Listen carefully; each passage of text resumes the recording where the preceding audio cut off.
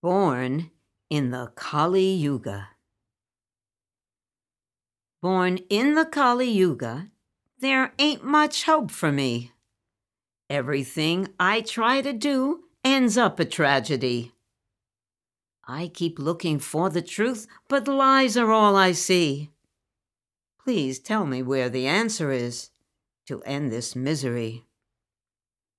I'm not gonna sing a song to you that tells of all my woe. It makes no difference anyway.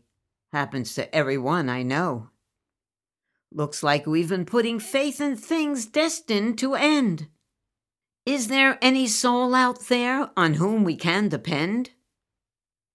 We're all talking about something we think is prime time live. And what it is we've got to say should be put in a holy archive. Why do we really want to speak and let ourselves be heard?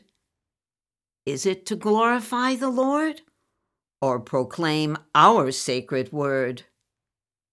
Stop thinking we're these bodies or conditions of our birth.